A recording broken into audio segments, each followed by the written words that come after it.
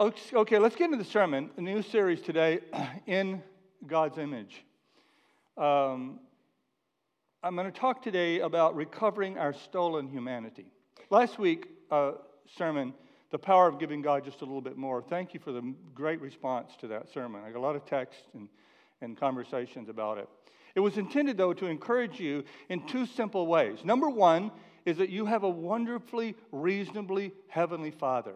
A God who is delighted with you every time you show a little more effort.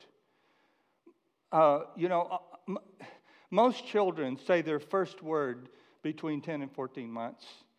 And they start to crawl like between 6 and 10 months. And many children start recognizing single words to read them, between 4 and 5 years of age. And all parents, almost all of us, act like we've just discovered the eighth wonder of the world when our child crawls or when our child says mama or dad, or however they say it. And God is like that. He's our heavenly. God totally enjoys and approves of you in that great in-between. That great in-between total stupidity and total surrender. In between your complete infancy and your complete maturity. God does not, and last but not least, God does not connect, and that's what the sermon last Sunday's sermon is going to connect with today's sermon. God does not disconnect our natural physical selves from our spiritual selves.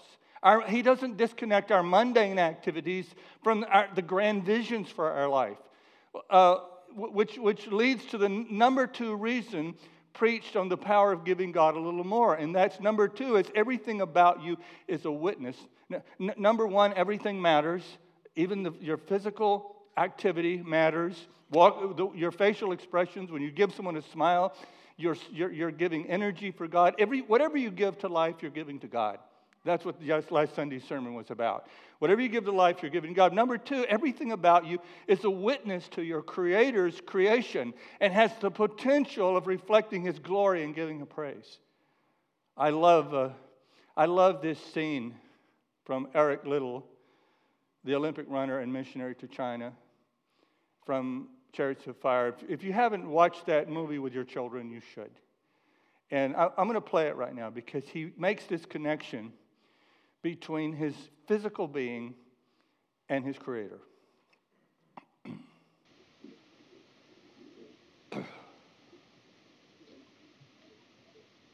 I've decided. I'm going back to China. The missionary service have accepted me. Oh, I'm so pleased. But I've got a lot of running to do first. Jenny, you've got to understand. I believe that God made me for a purpose. For China. But He also made me fast. And when I run, I feel His pleasure. To give it up would be to hold Him in contempt. You were right. It's not just fun. To win is to honor Him. Jenny.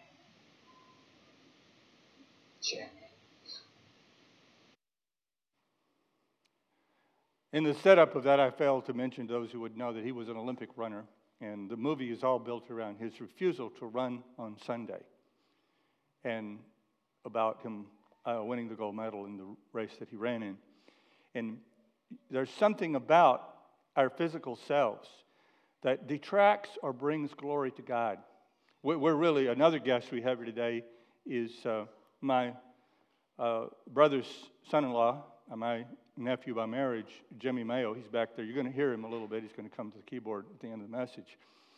But Jimmy's one of the I think he's the greatest sound engineer in the world. He does huge churches. I believe, Jimmy, didn't you install the system at the University of Alabama? Yes? So that gives you out of the caliber. And, hey, we only bring in the best at Bethany Community Church, right? But when I watch you work, I can feel the presence of God. because of how you work. When Jimmy gets to town, he sets his hair on fire and he goes to work. It's amazing to watch. Everything about us, in Him we live and move and have our being. There's no part of your life that's not a witness to God's creation. There's not a part of your life that cannot be for His glory. We talked last Sunday about Brother Lawrence, who believed that working in the kitchen and peeling potatoes and cleaning the floor were to be done to the glory of God. So, today's sermon is not how you can be saved or go to heaven. Today's sermon is how you can be fully human and live for your good and God's glory here on earth. Now, I want to give you a premise for these sermons. This is not my outline for today. This is not my talking points for today. But I'll lay this out, and I'll be revisiting them over the next 2 or 3 weeks, 4 weeks, 3 weeks, I guess. Let's begin by saying this. Rejecting the idea that we're made in the image of God and refusing to let that truth shape our values, ethics, and behavior, number one, automatically results in a loss of inherent worth and dignity. It automatically results in less self-value when you no longer believe that you are created by God and that you are created in His image. That you can't change that because you're going from transcendence to what people who use big words would call eminence. Secondly, when you reject the idea that you're made in the image of God and refuse to let that truth shape your values, ethics, and behavior, you remove the foundation for objective moral values and ethics. It's called moral relativism. We had this great moment at Christmas time, a moment I will never forget as long as I live. Because we opened our presents on Christmas Eve, and we met to eat on Christmas morning. And we had this moment when we had all eaten, and I always had this tradition of reading the Bible story, the story of Christ's birth. And, there's always a great deal of impatience when you read it before opening the gifts. Come on, hurry, Pop, read it. Come on. And I've kind of gotten used to that, and so I just steel myself, okay, we just got to get through this because this is the right thing to do, right? But it was totally relaxed because we had already opened the gifts. So we're all around the table, like 12 of us. Mom and Dad were there, and Sherry's parents, if those of you that are new to the church. And we're all sitting around the table, and I asked the question. I said, I want to go around the table. I want everyone to answer. I want you to tell me what difference it makes in your life that you believe in Jesus Christ. And we went all the way from my 90-year-old plus mother and father-in-law, who shared eloquently, and all the way down, everybody shared something so beautiful and so wonderful. But I'll never forget, we get to the last person, which is Eden, my 8-year-old grandson. He's now 9. And Eden gave the answer that I will always remember. He said, Jesus makes a difference in my life because He is my guide. And I think about that all the time. What does the average person have as a guide? What is the average person's guide? In the Old Testament, there's a little verse that says, God said, I will place a plumb line among my people. A plumb line is what a carpenter would use to determine whether something was straight, whether the wall was straight, whether it was level or not. What if we do not have God, if we do not have Jesus, what do we have as a guide for what is right and what is wrong? That's the second thing, and we could go preach a whole sermon on that, of course. The third thing is it disconnects us from the deeper significance of life.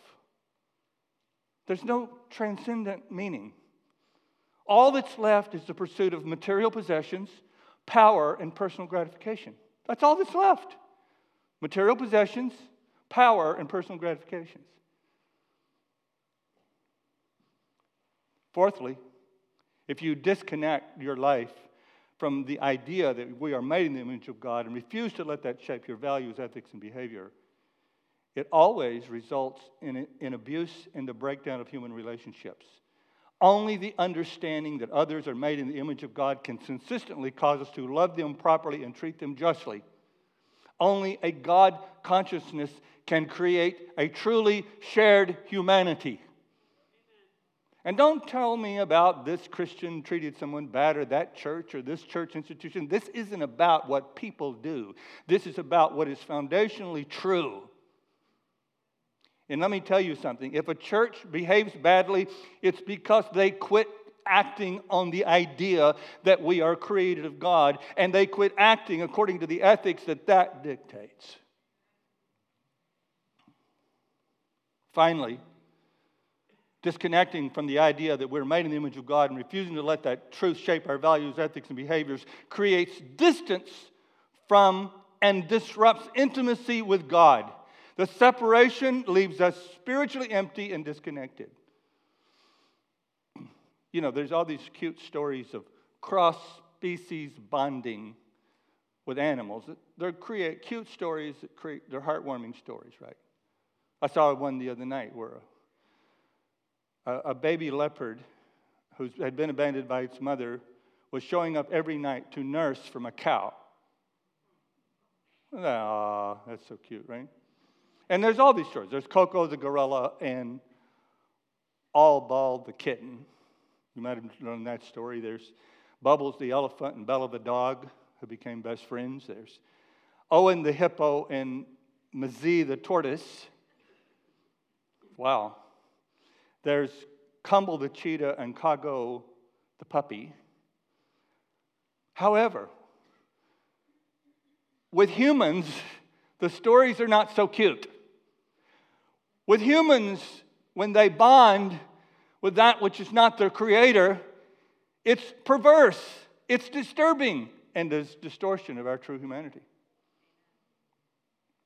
Then God said, Genesis 1, the cornerstone verse for today's message, then God said, let us make human beings in our image to be like us. They will reign over the fish in the sea, the birds in the sky, the livestock, all the wild animals on earth, and the small animals that scurry along the ground. So God created human beings in his own image. In the image of God, he created them male and female.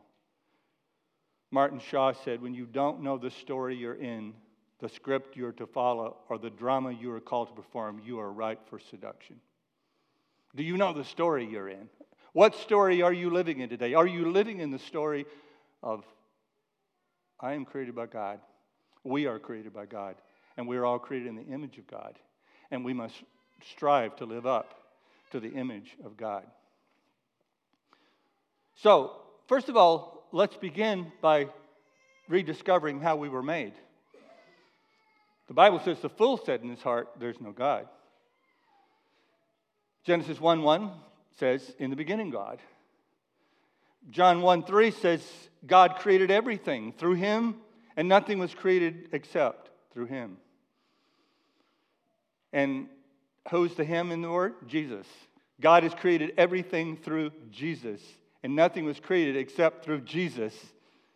So I believe it was Jesus himself who saw the beautiful creation that they had made and the beautiful garden, and had a desire to appoint a created being that could superintend and flourish in that environment, who could fill that earth with their progeny. And of course, every time God relates to man, he has to stoop. You know that, right? Every time God relates to man, he has to go down and stoop. And so he stooped down and he formed man out of the dust of the clay, or out of the clay and out of the dust. And he made him the most perfect sculpture or piece of artwork that the universe had ever seen, infinitely more wonderful than anything by Michelangelo. But still, it's just clay. And then he stoops a little lower, and he puts his divine lips against the lips of clay, and his divine nostrils against the nostrils of clay, and he breathes his divine breath, and the most amazing transformation occurs.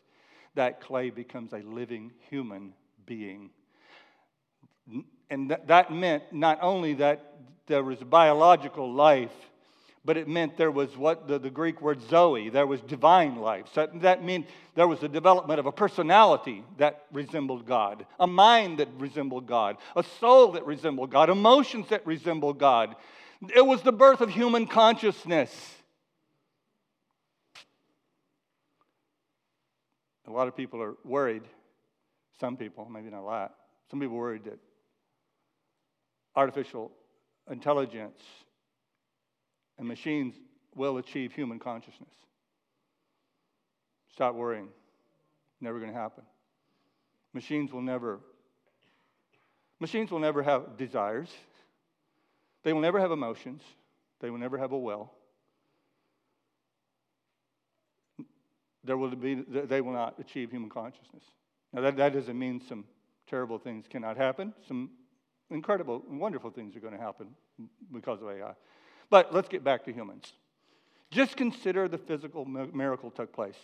Human personality, autonomy, free will, instincts, complex thinking, consciousness. The animal kingdom does not have human consciousness. They behave out of instinct. You know, the male and female mountain lion does not have a conversation. Says, you know, I'm tired of living on this mountain. Honey, I'm tired. I don't want to see this scenery again. This place isn't very nice. I deserve a better mountain. That's a human being. That's a human being. Think, reason, feel. All of those wonderful things that make it fun to be human and make it, you know, they're frustrating at times, but also wonderful. David saw it this way. You made all the delicate inner parts of my body, and you knit me together in my mother's womb. Thank you for making me so wonderfully complex. You say, I married this person, and they're so complicated. They're so complex. Of course. Blame it on God. Your workmanship is marvelous. How well I know it. You watched me as I was being formed in utter seclusion. I was woven together in the dark womb. You saw me, therefore I was born. Every day of my life was recorded in your book. Every moment was laid out for me before a single day had passed. Psalmist David was saying, even my mother's womb, you were weaving me into the kind of body that you wanted to come out. The narrative of Adam's formation from the earth carries a message of human responsibility to care for and steward the natural world. It underscores the interconnectedness between humanity and the real creation. If we're going to discover our humanity, we must rediscover, number 2, why we were made. That's how we were made. We must also rediscover why we were made. 1 Corinthians chapter 6:19 says, do you not know that your body is a temple of the Holy Spirit within you, whom you have from God? You are not your own. Acts 7:48, though, says the Most High does not dwell in temples made with hands. Now, that was an amazing revolutionary statement that Paul made, because all the nation of Israel had ever known was a physical temple, and it was the most sacred spot that they knew. It's where they met God. It's where they experienced God.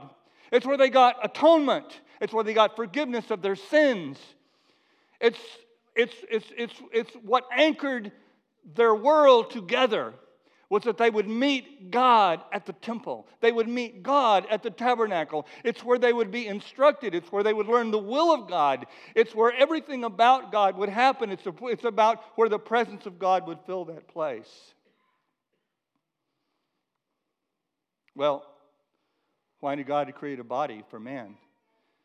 The answer is startling and amazing. The short answer, of course, that he wanted a temple that he could dwell in. However, as I've just done a little bit, let me break that down a little more. The temple was where people met God. I think I said that. The temple was where forgiveness of sins and reconciliation occurred. The temple was where God's presence would manifest and where humans could witness the glory of God. The term glory of God is an amazing term. It's beyond human comprehension. The word glory is beyond human comprehension. You have to see it. You have to experience it. You have to feel it to have any comprehension of it, really. But it symbolized the unveiling of all that God was, His essence. It revealed His divine nature to humanity.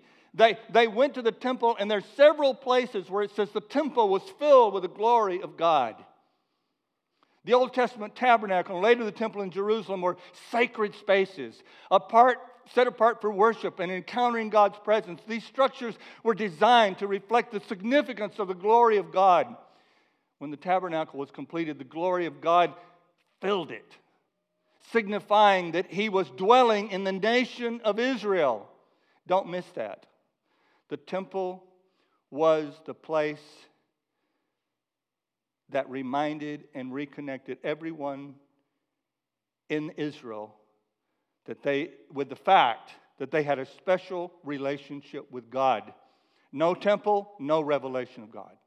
No temple, no sense of the presence of God. It's staggering that the Almighty, the Creator of heaven and earth, who could have built the most magnificent cathedral, one that would put to shame St. Peter's Basilica, put to shame the Cologne Cathedral in Cologne, Germany.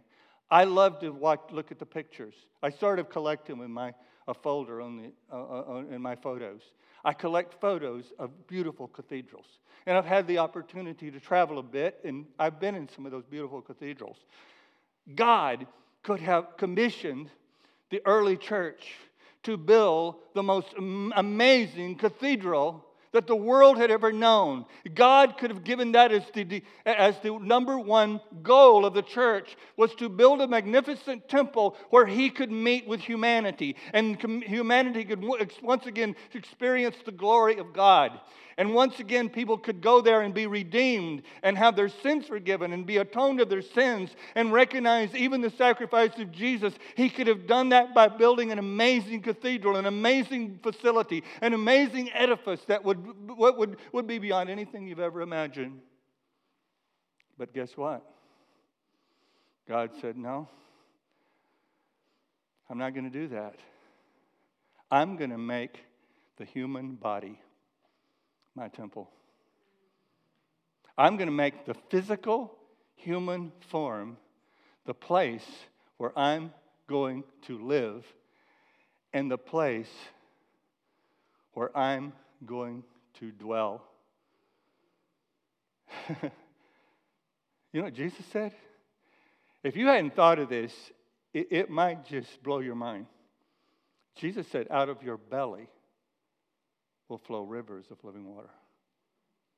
Wow. Out of your belly will flow rivers of living water. You're supposed to physically experience the glory of God. Have you ever thought about this? All those wonderful and not so wonderful emotions, joy, fear, anger, frustration. Where do you feel them? You don't feel them up here. You don't feel it in your arm. You don't feel it right here in the physical heart. You feel it right here. I'm not trying to make some weird doctrine out of this. You know, I don't know all that this is very deep. This idea that there's a location in your physical body where you will feel things. You will feel stuff. You will know stuff. You will know stuff here that you don't know here. You will experience stuff here that you don't experience initially here. You will learn stuff and have stuff revealed to you here. We say it all the time. I just had a gut feeling. It doesn't make sense, but I just had a gut feeling. I knew it was wrong. I knew we shouldn't buy that. I knew I shouldn't go hang out with them. Or I had a gut feeling that was a good person. Now, do we get it right all the time? Of course not. We're fallen human beings. We don't get it right all the time. That's not my point.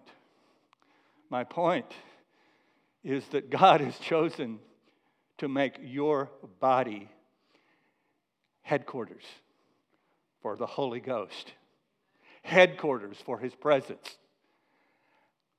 No wonder, we'll get into that maybe in the other sermons. Paul said one place,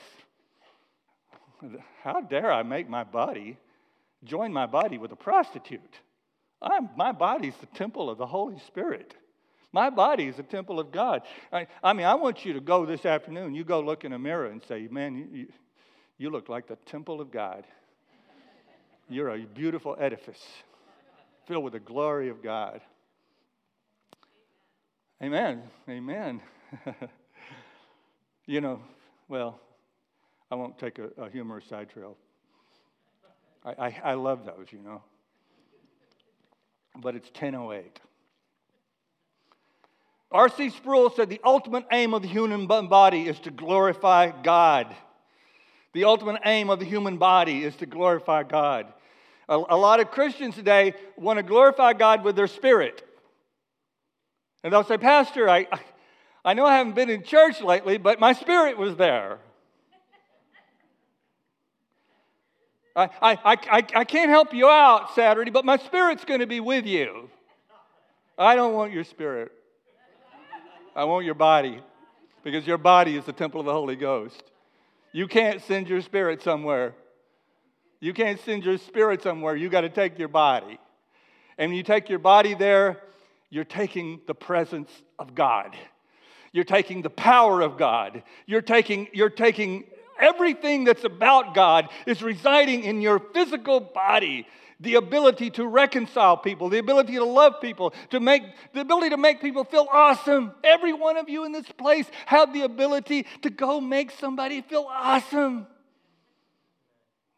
You also have the ability to make them feel judged and awful, because you have divine power.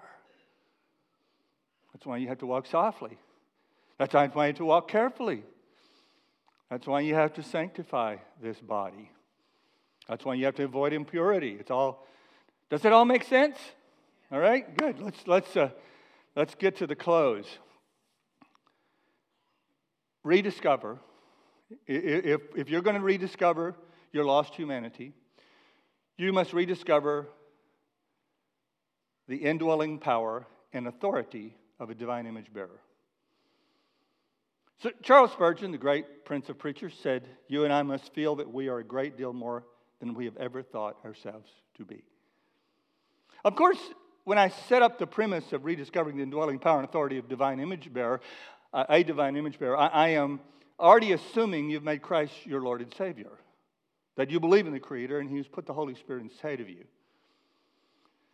The Bible says, in the same Spirit that raised Christ from the dead is living in you, and He who raised Christ from the dead will give life to your mortal bodies. A lot of people used to believe that was after death. But read Romans 8, read the context. It is not about after death, it is now. And the Spirit who raised Jesus from the dead is living in you. He has raised from Christ from the dead. He will give life to your mortal bodies because of the Spirit that lives in you. By the way, there's no example in the Scripture of the Holy Spirit physically preventing a person from engaging in acts that defile the body, in sinful acts. There's no point in Scripture where someone started to gossip and their tongue froze. Or that someone began to reach for something forbidden and the Holy Spirit caused their arm to be paralyzed. Or someone began to look at lustful images and they went blind. There's no place where the Holy Spirit doesn't. He leads, He guides, He speaks, He counsels. He's an advocate. He's one who comes alongside to help. Your body and your will does the work. So, how do we rediscover the indwelling power and authority of becoming a divine image bearer? One compound word: self-control. Oh, you didn't want to hear that, did you? You wanted to hear, because you like magical thinking, and so do I. We like magical thinking. I wanted you to say, Pastor, just pray a certain prayer. And you do need to pray prayers. But self-control, if God didn't expect self-control from us, He would be denying our capacity to live in His image. We cannot live in His image if He has to control our behavior. It's kind of like, all rites of passage. Almost all rites of passage in life are a moment of giving a person more personal autonomy. Let's talk about the scariest moment in a parent's life. The scariest moment in a parent's life is when their teenager gets a driver's license. All three of my children, all of them, totaled their car within a year. I think Christy lasted the longest, but it was my new car. Jason totaled his van in 2 weeks. I think Elise lasted about a month. It was the most frightening experience to me to watch my children drive away from my house in this machine, knowing the traffic and all of these things. But what good parent would say, listen, you're never going to drive. Never. I'm just not going to let that happen. Because if you drive, you will have an accident. If you drive, you will get stranded somewhere. But you'll go drive. If you drive, you might do something bad. You might go somewhere you shouldn't go. No. That's a bad parent. That's a controlling parent who says, I am not going to let you have a life where you could ever get hurt. God is the same way. God hands you the keys to this machine, this marvelous, amazing machine called the human body, and says, you control it. There are two major barriers to self-control and living out the image of God in the world right now. I think these things changed in time, but right now, we've deified our emotions and raised feelings to the level of irresistible force. Our new God is self. Our new God is our own feelings and emotions. The new unforgivable sin is to fall short of doing what you deeply feel you should do or deeply feel you want to be. That's the first thing. That emotions and feelings have become our God. The unforgivable sin, number one, is to not do what you feel. And right close behind that, the next unforgivable sin is to hurt someone's feelings. We have learned how to feel, and we're forgetting how to think because they are different. Thinking and reason and faith go together. Feeling is on the other side of that equation. Important, good, you need to feel. Feelings are important. That's a whole other sermon. But feelings are poor guides, right? The second thing that happened is there's been exaggerated focus on the disease model in the tool for analyzing human behavior. An exaggerated focus on the disease model. Now, I do believe there are diseases of all sorts. I believe you have a disease in your stomach, a disease in your liver. You can have a disease in your brain. You can have disease. I'm not negating that. But in 1952, the American Psychiatric Association, in their Diagnostic and Statistical Manual of Mental Disorders, listed 4 or 5 mental disorders. In 2013, they listed over 300. Now, I'm not questioning, please don't send me an email or go on Facebook and post something about this statement. I am not questioning that there are mental disorders. I'm not at all questioning that. But currently, did we actually have a growth of almost 300 from 1952 to 2013 that our ancient forefathers didn't know anything about?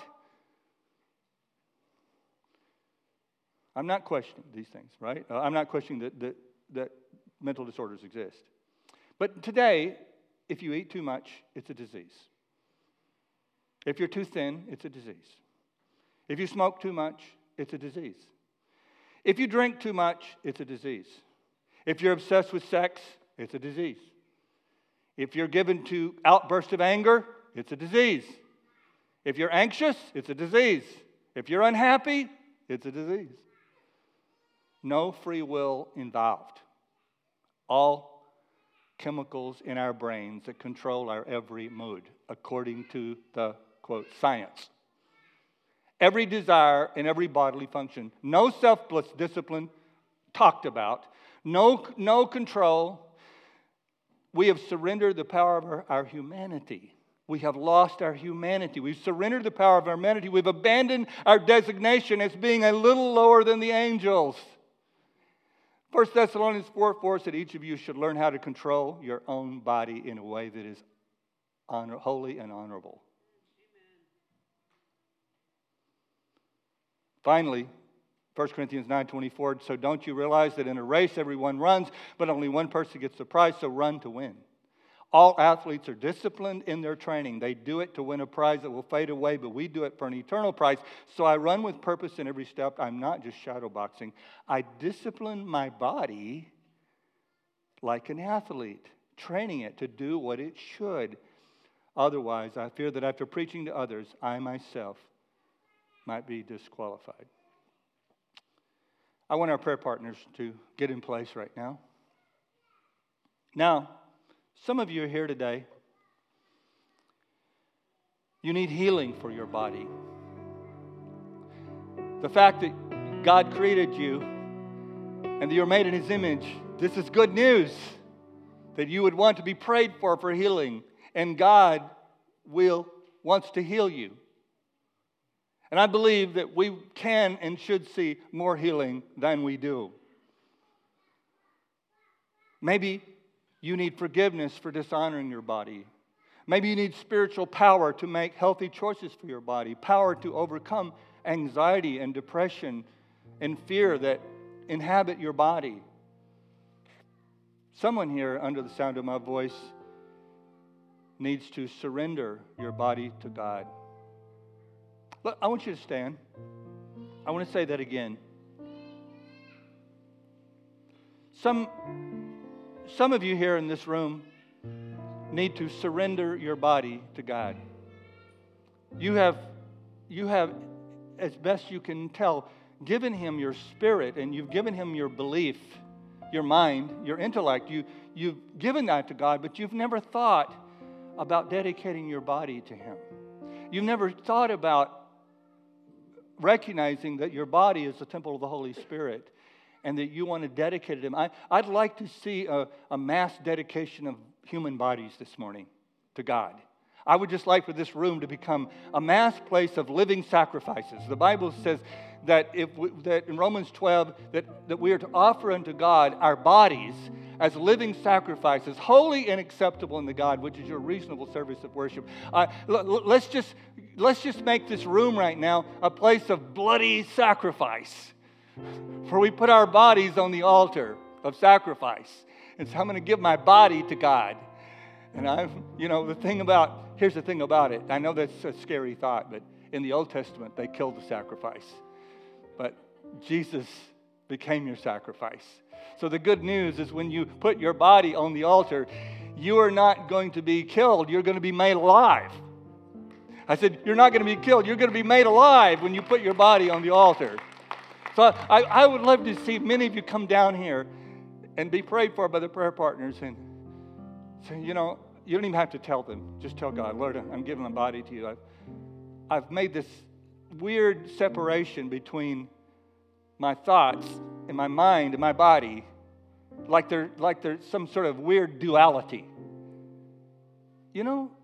I love this. It's important. And just spare me another minute. Jesus went around making people whole. W-H-O-L-E. Everybody say whole. Jesus made people whole. Somebody here this morning, you've never been whole. You believe with your mind, and you believe with your soul and your spirit, but you've never brought your body along. You're not connected. You're not whole. Now, the scripture says, now may the God of peace Himself sanctify you wholly, body, soul, and spirit. Boy, somebody in this room just got a revelation of that. Somebody at the sound of my voice just got a revelation of becoming connected, body, soul, and spirit. You want to have the great life, the good life, the best life now? That's how to have it. Get aligned. So your body and your soul and your spirit are all aligned. You're going to, as Gentleman's Warehouse says, you're going to like the way you look.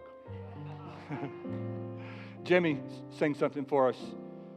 And then I'm going to pray. Sing a chorus or two, and then I'm going to pray, and you guys come forward when I pray. All to Jesus I surrender.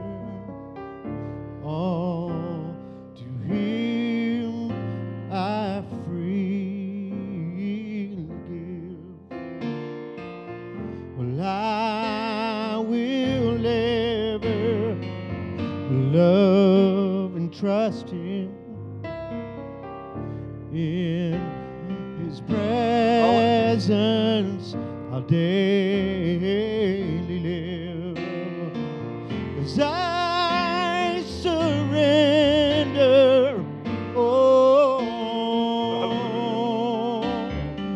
Jesus, I surrender all to Thee, my blessed Savior. I'll surrender all. Maybe you're here today and you haven't taken that first step of believing that Christ is your sacrifice. I want you to get ready to come as well. Some of you just need prayer for some routine thing that's going on in your life that involves your material, physical world. I hope you'll affirm today that God really cares about your physical world. Father, we dedicate this moment to you. We gather around the altar of sacrifice. The altar of sacrifice has been sanctified by your blood. And for just a moment, we're going to put ourselves on that altar. And then you're going to send us forth, remade, transformed by your glory.